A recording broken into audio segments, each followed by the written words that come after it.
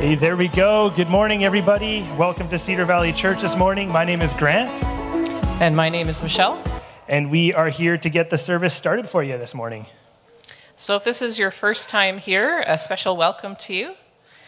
We'd love to get to know you better, and you can help us out by giving us a shout at hellocedarvalley.ca. If you're online, you can give a comment as well. If you're here on campus and you'd like to chat with somebody, find someone wearing a lanyard and they'd be happy to talk to you. Yeah, we want to get to know you, and it's been happening a number of times when we see a service, we see somebody new, and they're like, oh yeah, I've been online for weeks, and we're like, really, I had no clue. So that's, especially with the online thing, especially while we're just running around here too, we don't want to miss any of you, but help us out in doing that.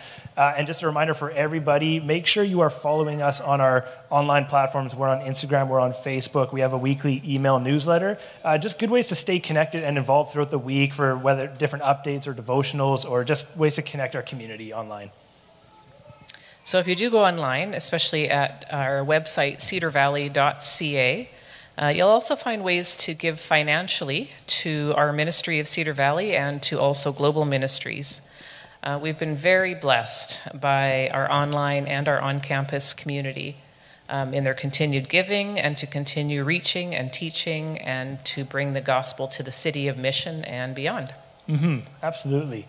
And I just want to throw out a reminder and a plug there as well. We are still working on rebuilding and, just building up a thriving kids ministry for our Sunday mornings.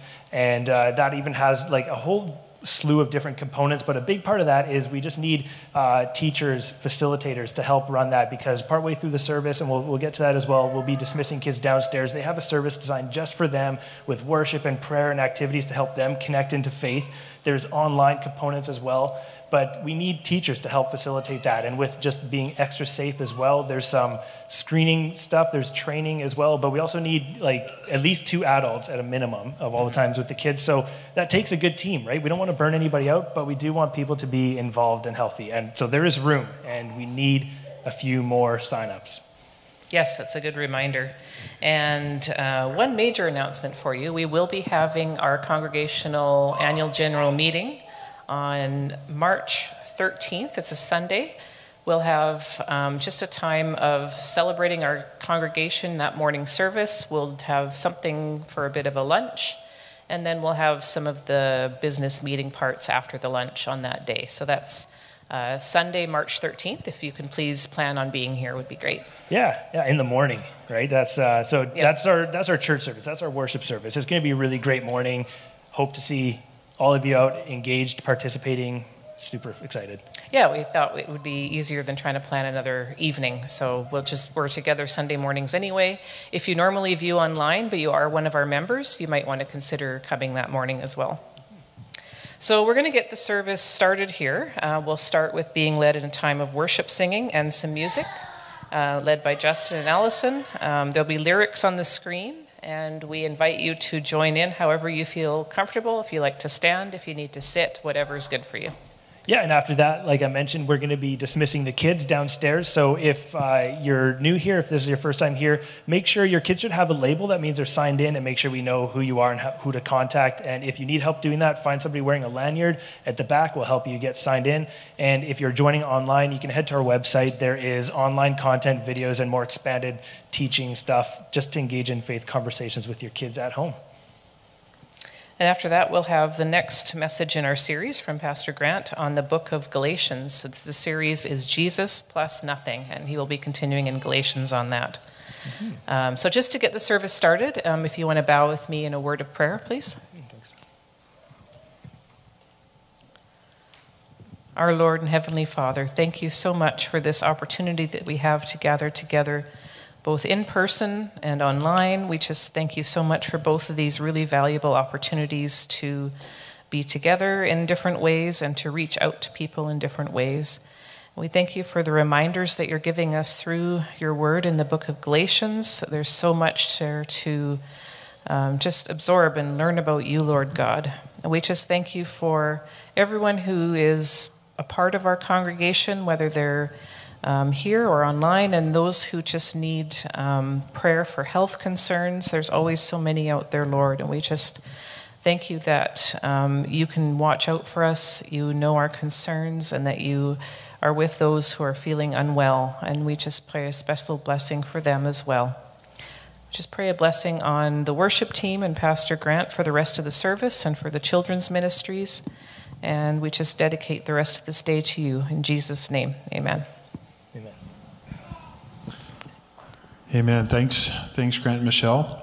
Just as we move into the next part of our service, this is a time of singing, and I think music is such a beautiful universal language that we all participate and engage in some way, and this is a way that I love just engaging in worship, and it's just something that opens my spirit to understand how much God loves me. And so if you want, please sing along and stand if you'd like, and this is just intended to draw us close to our Heavenly Father. So please join us in music this morning.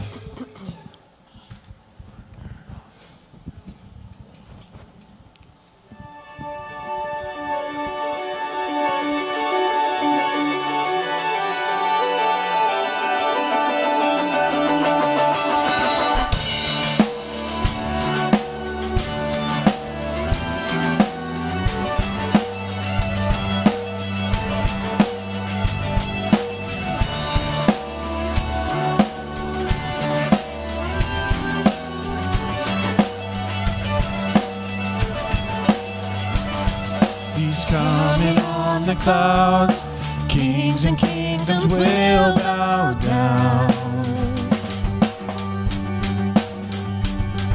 and every chain will break as broken hearts declare His praise. For who can stop the Lord Almighty? Our God is the Lion of Judah. He's roaring with power and fighting our battles, and every knee will bow before Him. Our God is the Lamb that was slain for the sins of the world. His blood breaks the chains, and every knee will bow before the Lion and the Lamb, and every knee will bow before Him.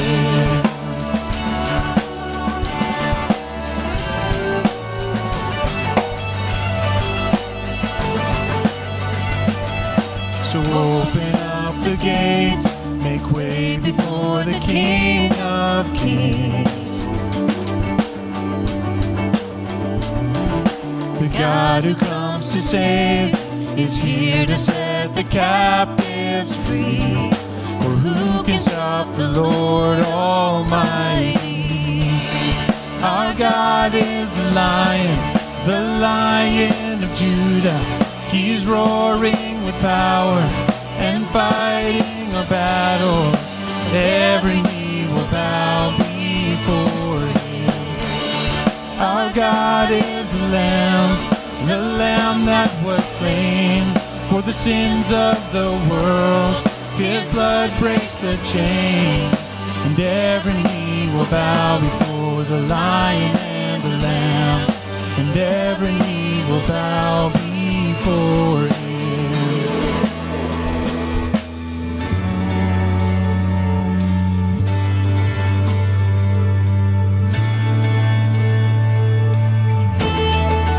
Who can stop the Lord Almighty? Who can stop the Lord Almighty? Who can stop the Lord Almighty? And who can stop the Lord?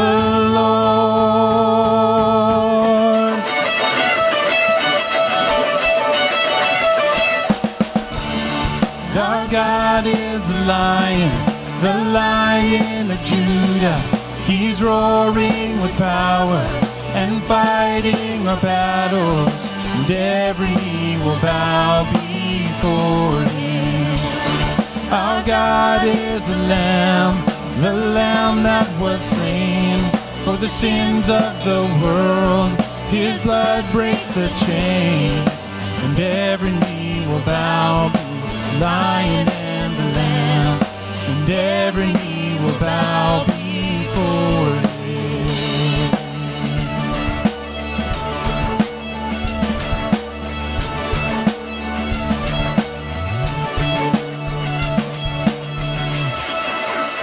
Lord, thank you for being the Lamb who was slain for us and rose again in the power and authority of your holy name. We're so thankful for you. And just worship and praise you this morning. Amen.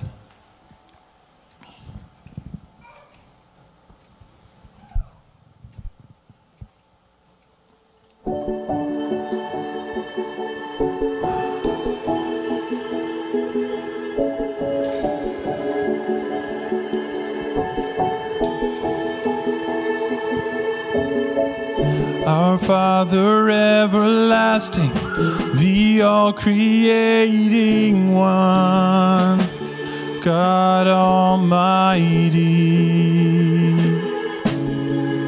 and through your Holy Spirit, conceiving Christ the Son, Jesus our Savior. I believe in God our Father, I believe in Christ the Son, I believe in the Holy Spirit, our God is three in one. I believe in the resurrection, that we will rise again, for I believe in the name of Jesus.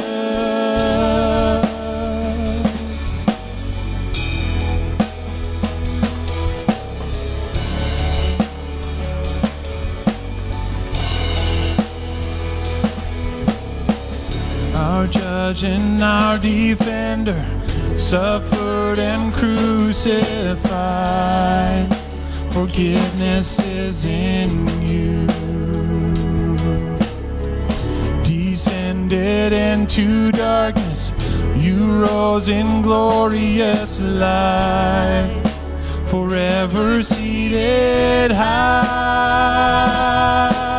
I believe in God our Father, I believe in Christ the Son, I believe in the Holy Spirit, our God is three in one.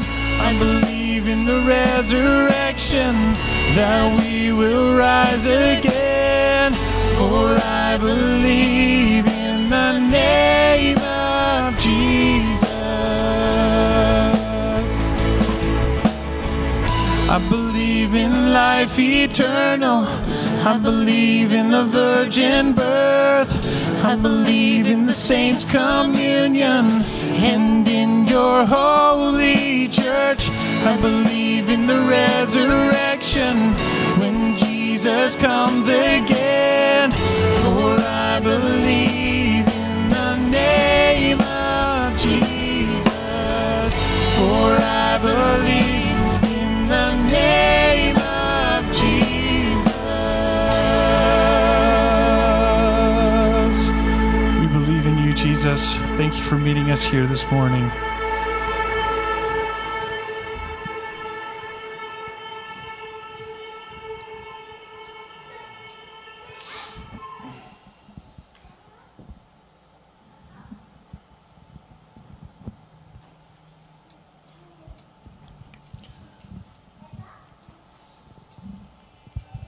In the darkness we were waiting, without hope, without light, till from heaven you came running. There was mercy in your eyes, to fulfill the law and prophets. To a virgin came the word, from a throne of endless glory, to a cradle in the dirt.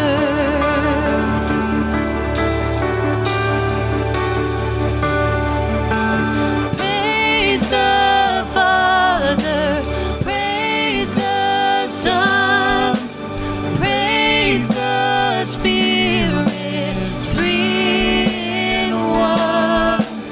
God of glory, majesty, praise forever to the King of Kings.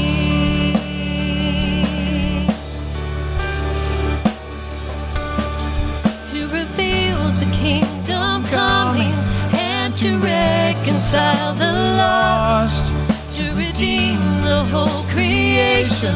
You did not despise the cross, for even in your suffering, you saw to the other side. Knowing this was our salvation, Jesus, for our sake you died.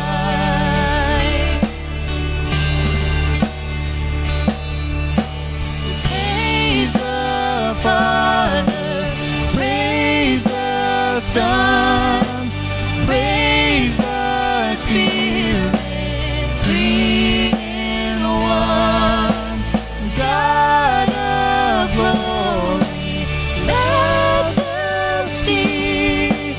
praise forever to the King of Kings.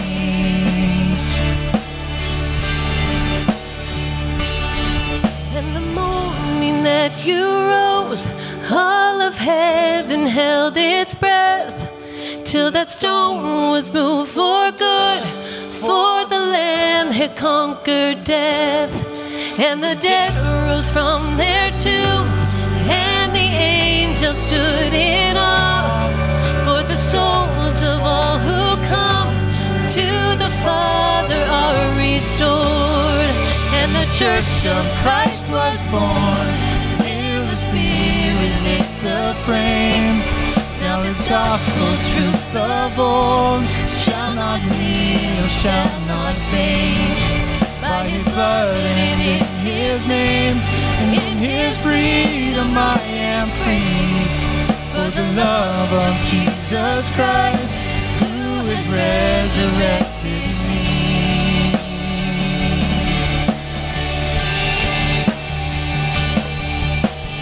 Praise the Father, praise the Son, praise the Spirit, three in one, God of glory, majesty, praise forever to the King of Kings.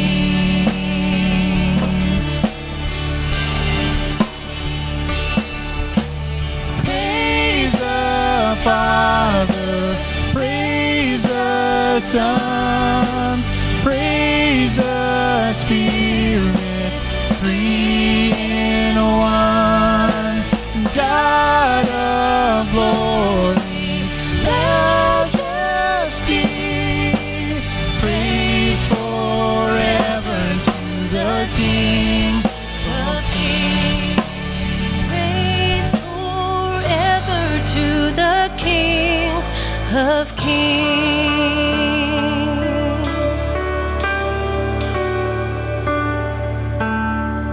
From a throne of endless glory to the cradle in the dirt, you came to live among us. You came to live among us, your creation, to show and care and teach.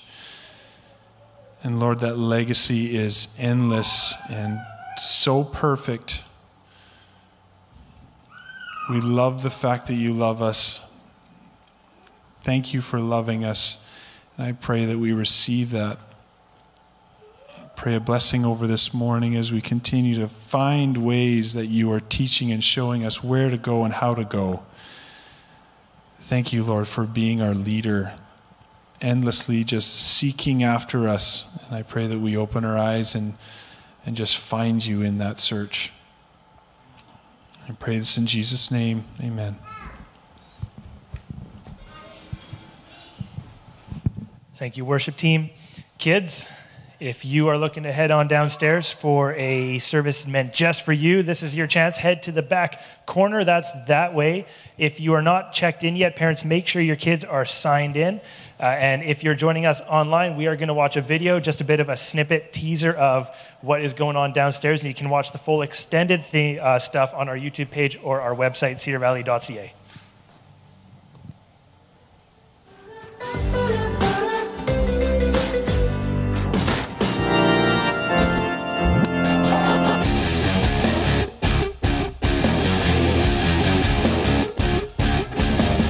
Hello, hello. Hey, Kellen. What are we talking about today, Kellen? Great question. Today we're talking about a time that Jesus talked to a Samaritan woman at a well in Samaria. That's right. And what better way to learn about this historic moment than to hear from the woman herself? Hello? Hello, and welcome to Behind the Bible.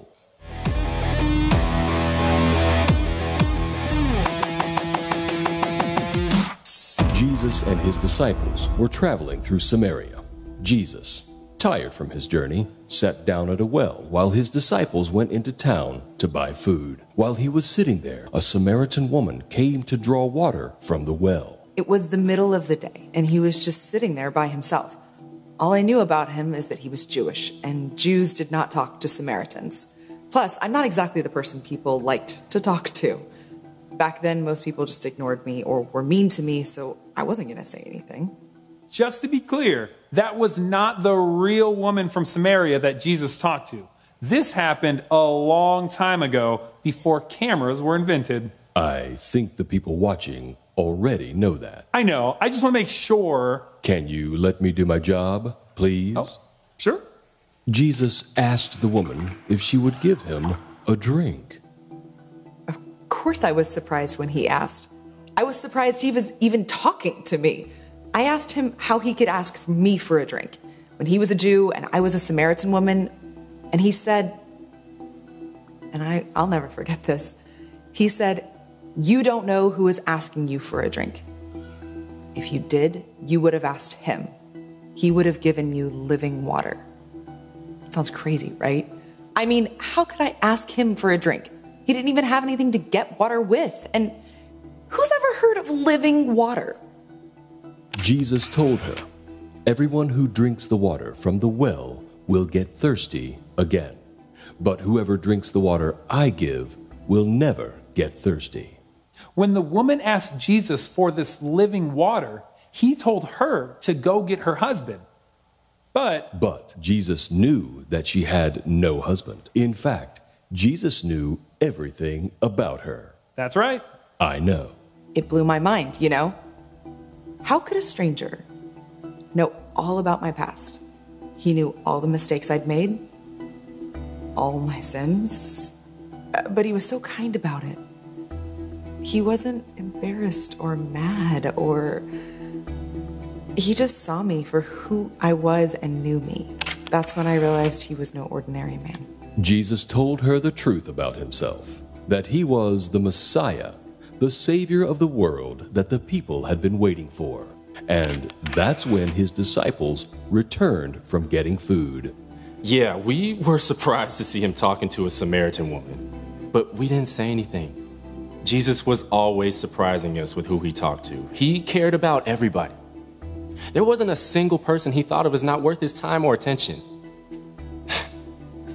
I guess we should all be like that, huh? When I found out I was talking to the Messiah, I could barely believe it. I left my water jar. Cannot believe I did that. And I ran into town just shouting at people, "Come see a man who told me everything I've ever done. Could this be the Messiah?" It was amazing. And I think people came to see him in part just because of how excited I was. They wanted to see for themselves what I was talking about. It was like the whole town came up to see Jesus. They begged him to stay with them, so we stayed there for 2 days. And so many people believed in him. They believed in Jesus as the Savior of the world. It was incredible. That day changed me.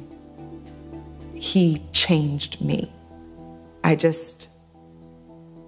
won't ever be the same again.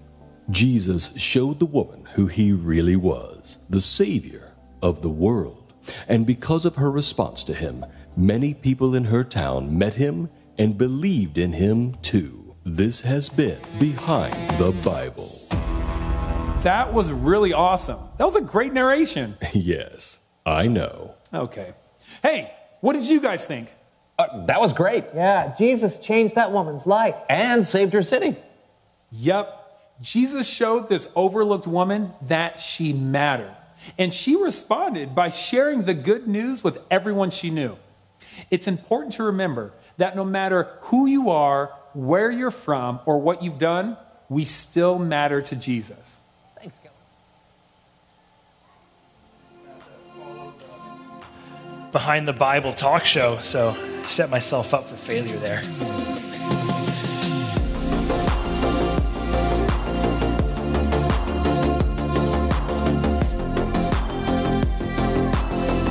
All right, so last week, we announced that we had finally posted the position for the lead pastor that we're searching for Cedar Valley Church. It's online, it's out there on a whole bunch of different pages, different local seminaries and Bible colleges.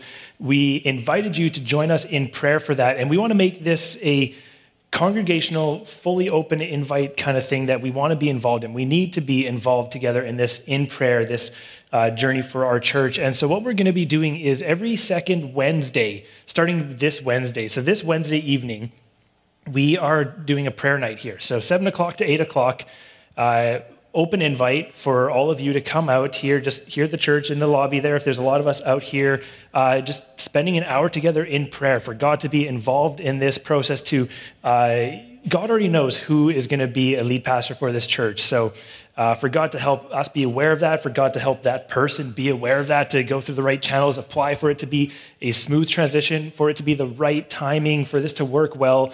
And ultimately, what we're looking here as a church, we've discerned our goal, our mission, our vision, our values as Cedar Valley Church, and we are looking for a lead pastor to guide us into that, to be shepherd for the congregation here, and to help make sure that we are focusing on spreading the gospel in our specifically called way as a church here in the city of Mission. So join us for that Wednesday evenings, starting this Wednesday, 7 o'clock here at the church. Otherwise, I think it's an obligation for me to mention that it's Super Bowl Sunday. I titled this sermon, "Who's on Your Team?" but that is about as far as Super Bowl metaphors will go. I don't know anything about football, so that's it. That's all you're getting from me. But I do have a different story that hopefully it applies. It's really fun. So it's a good story. When I was in college, one of my college jobs, and for a little bit after college, I was a whitewater raft guide and instructor. Super fun job, high adrenaline, super exciting, and like with all outdoor adventure jobs, I got to work with a bunch of Aussies and Quebec Frenchies, got to meet people from all over the world. It was super fun. It paid horribly, but I got to go whitewater rafting like 300 times for free, I guess, so there's different trade-offs. Out in Chilliwack, we worked on the Vedder River, Chilliwack River, and one of the fun things about this river specifically is it's actually considered a creek, so it's tighter, it's narrower, steep drops, big rocks, really spicy rapids. You use smaller rafts as well, and differently than what you might have seen, the big rafts with the oars and the guide in the middle who can pretty much control the whole thing, and clients just have paddles for show. We use small rafts that you really depend on the rafters, your clients, to like get you down the river safely, and you're at the back with like a tiny little piece of plastic, like barely ruddering. And so you have to work as a team. Like I get to be the captain, but I really am dependent on the clients in the raft. So one big long weekend, fun weekend, sun was out, water was at a good high, perfect level, so everything was running.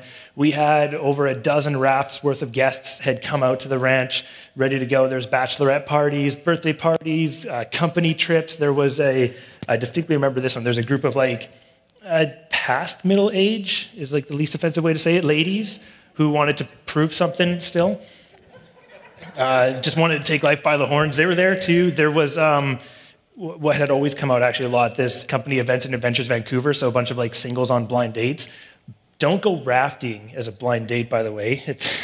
You're in wetsuits and big gross life jacket, and you often say and do stupid stuff, and somebody cries. It's embarrassing. But yeah, so everybody had come out, and they signed up for the hardest section of the river, the canyon. Super fun, is exciting. So we had like 14, 15 rafts. We had to get down this section of river, and we all were getting assigned our different groups, and I got the group of the jocks, right? There's a bunch of these big athletic guys. They were all amped up, ready to go. They had just been partying all night. They were just stoked, like, we're going to hit this river. So I thought, sweet, this is going to be fun. I'm going to show off. It's going to be awesome, right? So good trip. We set off, huge trip. We're just trying to survive getting, 150 people down the river, coordinating, moving down. And the first big rapid comes up. It's called the Toilet Bowl. The fun names. And a couple rafts ahead, they missed the mark. One went over backwards, which is just a bit extra exciting. Another one went over sideways, so that's a flip, and there's swimmers everywhere, and pick them up, it's fine. And so then it's my turn, and I'm going, and we're going to take the hero line to show off. It's going to be awesome, right? So right over like the biggest peak of the rapid, and I start calling out. So we use commands. I'm like, forward paddle, right back, stop, left back. And I realize we're nowhere near where we need to be because my raft is full of drunks. So I'm stressed. I get in. I'm paddling as hard as I can. We barely get there. We just sneaked through the drop. Lost one rafter because he had no balance about him, just tipped off the side. We picked him up. It was fine. So this wasn't as fun a trip as I thought it would be. We survived our way down the rapids. Got to one of the last ones near the end called RPG. All the rapids have names for a reason, if a rapid has a name. RPG stands for Rocket Propelled Guide. So it's this big steep drop that only exists at certain water levels, and when you hit it just right, it folds the raft in half really aggressively, and whoever's in the back of the boat is heading over the bow, which is usually the guide. So it's coming up, and I just thought, okay, well, let's hit it. Where's my team? They're still not even close to sober. So no amount of calling or motivating was going to prevent the massive flip that we encountered. We're flying. I'm riding this wild bowl of a raft upside down, trying to survive. There's paddles and clients everywhere. And luckily, we're all coordinated, so all the other rafters and groups rescued, picked them all up. The singles party got another drunk jock. The middle-aged ladies, they rescued most of them, so they were on it. But that was a Sunday, it was a stressful Sunday, where I realized I did not have the right team with me. And in this next section of Galatians, we're in chapter 2, Paul, the author of this book, he gives us some more testimony of his journey and examples of how important it is to know who's on your team, who to listen to, who to look towards for affirmation, and who to depend on when you're about to head over a raft-folding rapid called RPG. So let's hit the text. We are in Galatians chapter 2. And if you've got your Bibles with you, turn it there. If you've got your app, open it up, Galatians 2. And we're going to be reading through that starting in verse 1. So, chapter 2, verse 1, Paul writes, "Then after 14 years, I went up again to Jerusalem, this time with Barnabas. I took Titus along also. I went in response to a revelation and meeting privately with those esteemed as leaders, I presented to them the gospel that I might preach among the Gentiles.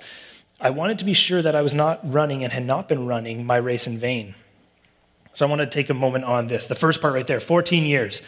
So the Apostle Paul, quick recap, this is important. Apostle Paul, before he was a follower of Jesus, he actually charged after people who followed Jesus. He persecuted them, imprisoned them, sentenced them, charged them with the death penalty until he had this transformational moment. Jesus confronted him, came into his life, called out the actions of Paul's life, what he was doing. At the time, he was actually called Saul, how he's living it out. It was such a massive moment, impacted him so much. It blinded Paul temporarily. It radically altered his life so strongly that after this, Paul had dedicated his entire life to the work of Jesus and building the church. And his name changed from Saul to Paul. So now we got Paul. He's writing this letter.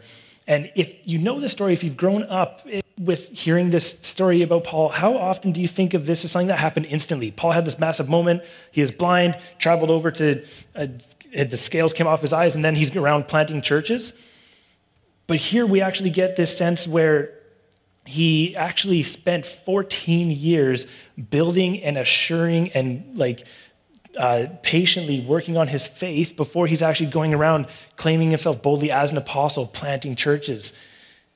See, he previously lived this passion-fueled and impulsive and reactionary-based life, and he had such a radical life change. He could see where he was at previously, how blinded he was at, how focused he was in at this religious zeal that he was going against God when he actually thought he was going for God. And now he experienced this new freedom and this new redirection. He's actually close to God. And he wanted to be certain that he would not slip back into a pattern that would pull him away from God's truth. So Paul made all these efforts to guard against living a pointless life, living any life that wasn't exactly what God wanted him to be doing. He says, not running this race in vain. Because for Paul, if he wasn't living out his designed purpose. In God's eyes, there was no point in doing anything. Why bother? So Paul spent 14 years on this, not being inactive and doing nothing, but being patient and contemplative, being humble, developing and carefully discerning his role in this whole thing called Christianity in life. This is a thing that my generation, and in fact, actually, not even playing the generation game, all of us are really bad at patience. Woefully impatient, in fact. I think we always want to be at the end of something. We want to accomplish and get there and finish and do stuff. I'm a huge culprit of this. I want to be way ahead, down the road, already finished doing the stuff. And honestly, some of that, like, I often get restrained and held back, like, slow down and humble yourself a bit. That's kind of what you get right now in our world that moves so fast in this social media generation. I'm hugely part of, we're all part of it now too, is we want to just be bold and upfront right now because we can do that. I don't need to develop a platform. I can tweet it, right? I can just throw something out there, unchecked stupidity, and just get there and speak it. I don't need to earn that place. And it's also in part because you have this rapidly accelerating world that doesn't want to move at 2 miles an hour. There's a demand for instant decision making, and there's no room for 14 years of patient development. All of us are subject to this, and we all are affected by this, a world that thrives off impulse and reaction. And I think this is one of Satan's biggest tools that he uses in our lives all the time because it keeps our guards down. It keeps our discernment low. It keeps those skill sets from developing, and it keeps us distracted and unfocused. And what little focus we have that's left is specifically on our own comforts and needs and far away from God's needs and desire for our lives. And in fact, I think one thing we do too with this hyper-distracted world is rather than putting guards on from falling into those lifestyles, I think we actually put very little guard on returning to a life without God or stumble away from God. So here's the thing. There's a key difference I've noticed a lot with people who, so I grew up in the church, and by God's grace, it's actually an amazing thing. And if you talk to anybody who had a conversion later in life, they'll wish I had more years with God. But I grew up in the church, and there are people who came to know Jesus much later in life in their adult years, and there's a difference I've always noticed about them. People who came to know Jesus in their adult years, they know to put up guards against never returning to that previous life because they know what it was like without God. But then if you've grown up in the church, in fact, sometimes you don't put that same kind of effort in. And in fact, sometimes there's almost a bit of like a subtle infatuation with a rebellious life. Mostly you don't put that kind of effort into like falling away from God. Actually, this is a thing that scares me raising a pastor's kid. The stats are not in my favor. You just become so complacent and easy and sometimes just like infatuated doing anything different. But often what happens is little areas of our life that we think we're actually keeping from God, that we are lying to ourselves thinking that, we can just keep this separate and hidden, whether it's just addictions or lust or pornographic fantasies or money. Maybe you've heard the story about the guy who got baptized but kept his wallet out of the water, or our phone, maybe. We try to keep these things from God, and we actually put effort into guarding those things from God rather than guarding our faith and our relationship with God from the rest of the world, from things like the wallet. That should be the first thing that hits into the baptism tank.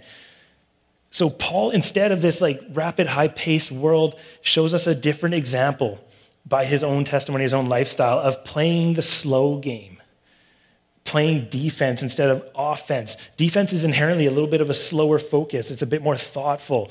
And so Paul spends 14 years strengthening and supporting an ironclad and robust, humble, defended faith in Jesus alone, all before moving into an authoritative role of influence. He was marked by humility in this, and when his previous life was marked by boastful religious zeal. And when he was focused in on that, God came in and crushed him. So what we can learn from that is to take Paul's example and start living for God in a bit more of a contemplative, not so radically, thoughtlessly loud way before God has to come in and crush us and redirect us. So back into the story there, chapter 2, 14 years. We're not going to get as far as I wanted to today. 14 years later. So 14 years later, Paul went up again to Jerusalem. This time he brought with him Barnabas, and he took Titus along also. This is actually what I want to get into today. This is something we're going to take a look at. Of note, Paul is traveling with companions. This is good. This is really, really good. From my childhood days, playing an adventure video game, The Legend of Zelda, there's a classic line that starts off. It just says, it's dangerous to go alone. Take this. You need a companion. You need to go with somebody. There's no good or effective biblical example of someone single-handedly carrying out God's work alone in this world. You need to be going with people in your life. Here's a really easy self-evaluation of character. You can do this. It's a rubric. It's really good. If you find you regularly have a hard time working with people, if you just cannot work with others, the problem is not everyone else.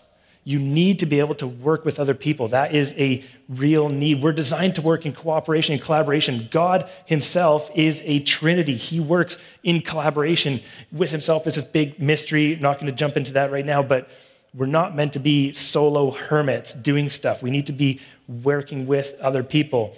And we need that kind of support. And now here, let's take a look at the team that Paul had built around for himself. So Barnabas. Barnabas' actual name was Joseph. The Bible always uses nicknames to confuse us, and you have to find all the different stuff. Study Bibles are helpful. I would have just read past Barnabas. It's a nice name. Barnabas was a fond nickname for Joseph that just means one who encourages, which gives us our first clue as to the kind of people that Paul had with him. An encouraging person, having somebody who focuses and has a gift for encouragement. Like, to get a nickname, the Encourager, it can't just be somebody who writes a card every now and then, like a Valentine's Day card. Like, you actually powerfully have to be supportive and affirming and encouraging to keep people going.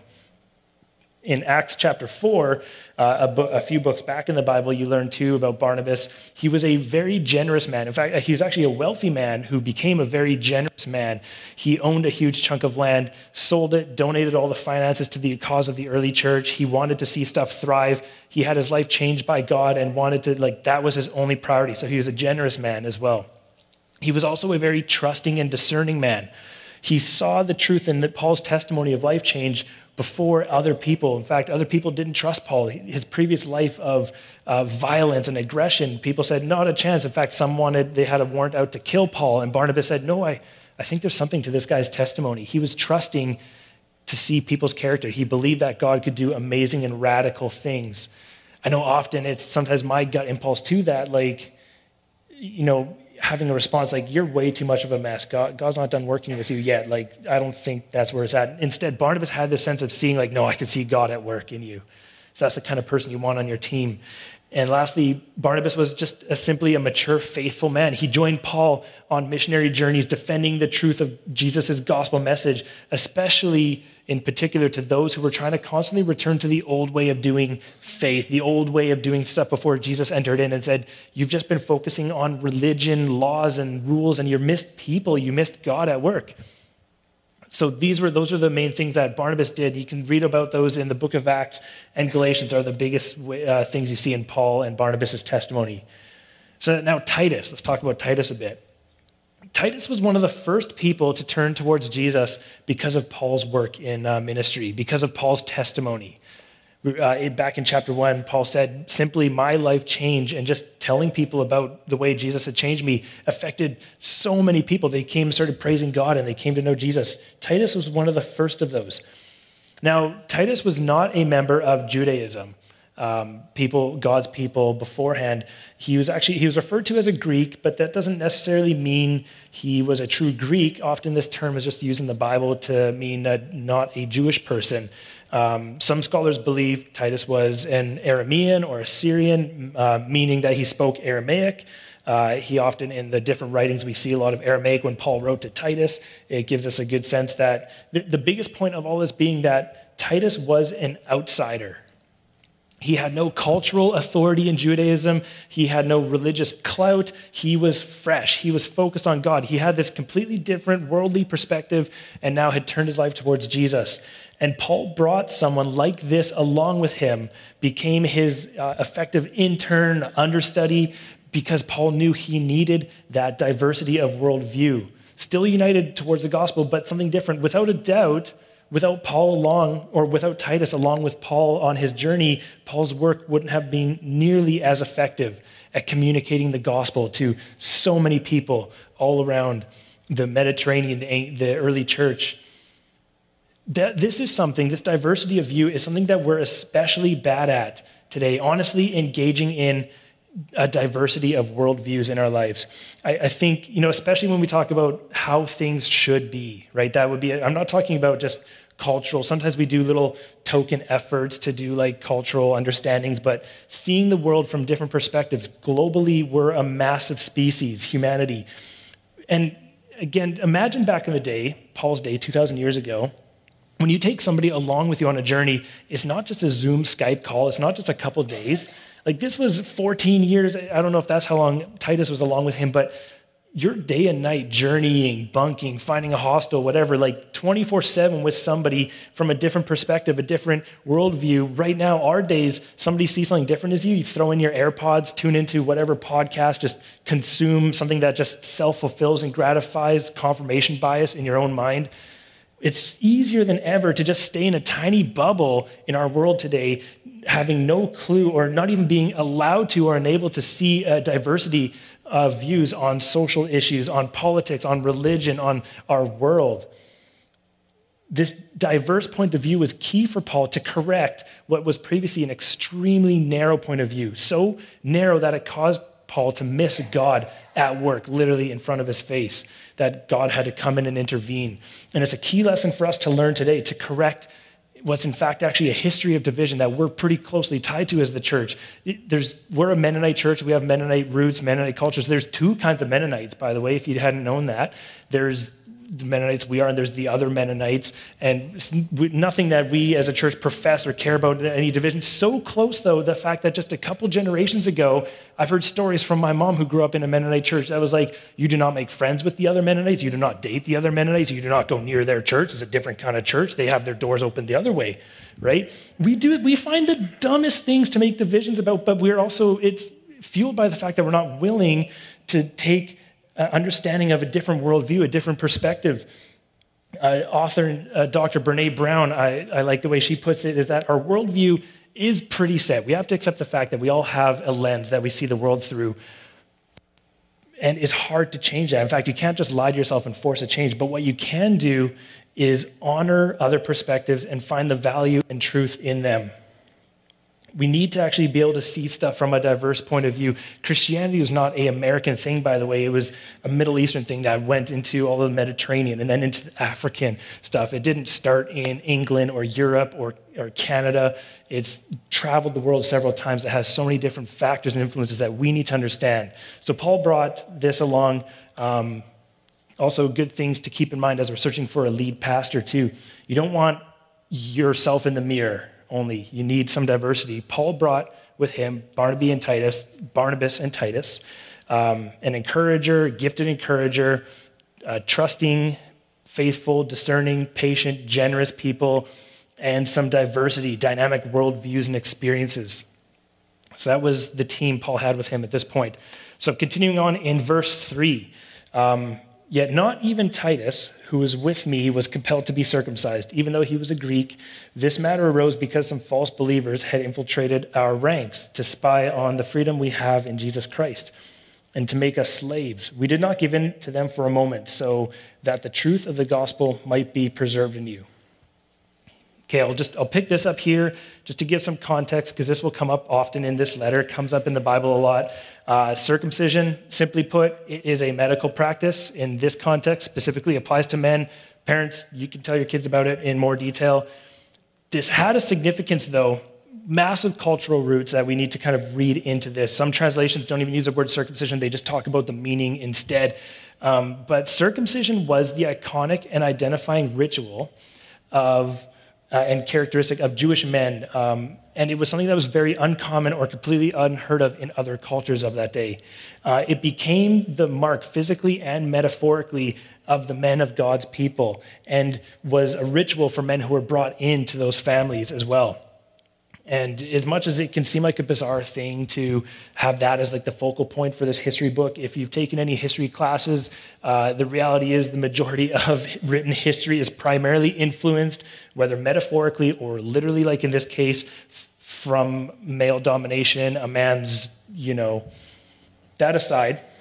That's just some context for this idea. What's happening here, Paul is making a clear point to the recipients of his letter to the Christians in Galatia, and for us hearing it today. What Paul is saying here, the apostles, the people who Paul went to go meet with and gain affirmation for in his testimony and in his ministry and in his work, there's a key characteristic they had, they represented by this statement. When Paul says they didn't pressure Titus into being circumcised, they were mature in their faith. They had moved past this previous system. They had been changed by Jesus as well, that they were past the rules and systems that had distracted people away from God, and they were ultimately focused on the relationship with Jesus. They were marked by a life transformed by Jesus, and they understood and put into practice Paul's clear point in Galatians, that Jesus plus nothing. There's nothing that inhibits you from experiencing Jesus or hearing the gospel. You don't need to be a certain way or have gone through these certain rituals for Jesus to come into your life. And furthermore, Paul even goes on to say that there are literally people among us that might try to blend in and trick us with a different motivation. Spies, Paul calls them, false brothers in some translations. Their interest is not in our growth or in our relationship with Jesus or in our betterment. It's for their own goals, their own agendas. They trick us, they get into our lives. So that's something we need to start paying attention to. Who's on your team? The point this morning is for us to take a critical look around us, who's on our team, being aware of who we've allowed in or who we haven't allowed into our lives. People who are influencers in our lives, affirmers, supporters, people who help us along on our journeys, our paths. Maybe we're trying to overcome addictions or leave something behind or better ourselves and strengthen our marriages or our families. Who's on our team for that? Who's maybe actively working against that? The goal this morning is not to motivate you to become exclusive with people you connect with. In fact, though, people you hang out with. I believe the gospel actually commands us that we don't limit who we interact with all the time. We're supposed to be accessible to all people. We're supposed to be in relation with all people in the world. The Great Commission is to go into all of the world.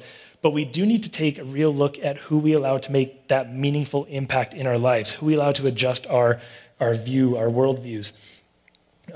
There's, again, from Dr. Brené Brown, she has this helpful little rubric in a book that I like. I think it's really applicable here. She calls it the Square Squad. And what she says, and you can physically do this, it's a good little practice. Take a 1 inch by 1 inch, it's tiny, it's like the size of a loonie, 1 inch by 1 inch little square piece of paper, and start writing down the names of people who you would say fit that definition of being on your team in life, who actually affirms and who you would actually consider. How she even says it there is people who, if they criticized you or challenged you or celebrated you, it would matter the most. Who's the first person you would call with good news, or who's the first person you connect with bad news? You start writing those names down. And the point is, it's pretty limited space. It's not to give it defined you should only have 7 people or 5 or whatever, but there's 2 things about this. It should force you to take a consideration who actually fits into that 1 inch by 1 inch square, the Square Squad. And secondly, it should also get filled up. If you can't think of 3 people in your life that are that kind of important, you need to open yourself up more to people around you. Again, the point is not to limit who we interact with. I think one of the skills that we need to build again as a collective society, as a culture, after these couple years of social distancing, is to actually learn how to be socially present again with people. We need to open up and connect with people beyond our bubbles. That's a command, that's biblical, that's a Christian ethic, that's a helpful human need, is to actually be in relationship with people. So we need to be doing that. But I'm convinced we often open ourselves up way too much to influences and affirmations and validations from anything and everywhere all over the world, whether it's these social media things, whether it's this TV show, whether it's people who just have their life in a complete utter disaster, but they're really fun to hang out with, so we stay connected with them. We open ourselves up way too much. We make ourselves way too vulnerable with the wrong people, and we're not critical enough with who we allow on our team. What we do need to do is actually be critical with a select few people who fit some of the descriptions, like we see in Titus and Barnabas. with the apostles that Paul talks about and not the false brothers. I fear it's fairly common that all too often we find out way too late that we're in a raft full of drunk guys when we actually need to be in the raft full of the middle-aged ladies that will actually be there for us. They made it down the river great, actually. They were perfect. But here's how we'll just end it off. The statement Dr. Brown puts it, what we need on that list are people who will love, or people who love us and will love us beyond their own agenda and own worldview, supporting us in what we need. I'm going to put it one step further back into the Bible here. The Apostle Paul writes so we're in chapter 2, verse 6 now. As for those who are held in high esteem, whatever they were makes no difference to me. God does not show favoritism, and they added nothing to my message. So this is Paul talking about when he went to meet with the apostles, and it's kind of the climax of his testimony after 14 years of journey and with Barnabas and Titus along with him. And he met the apostles, people who were directly close to, related to that. That's what apostle means, people who had directly been impacted by Jesus, like within a face-to-face kind of context. They were the early church leaders, church founders. So Paul meets with them, and here's where it caps off what he says. This is like the token validation for people who are on our side, on our team.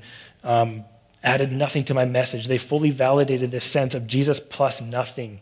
What you need to watch out for in your life is the people who are like, Jesus and do this stuff with your business. Jesus and make sure you vote this way. Jesus and make sure you focus and only hang out with these kind of people or do these kind of things to be really cool and popular and power gaining.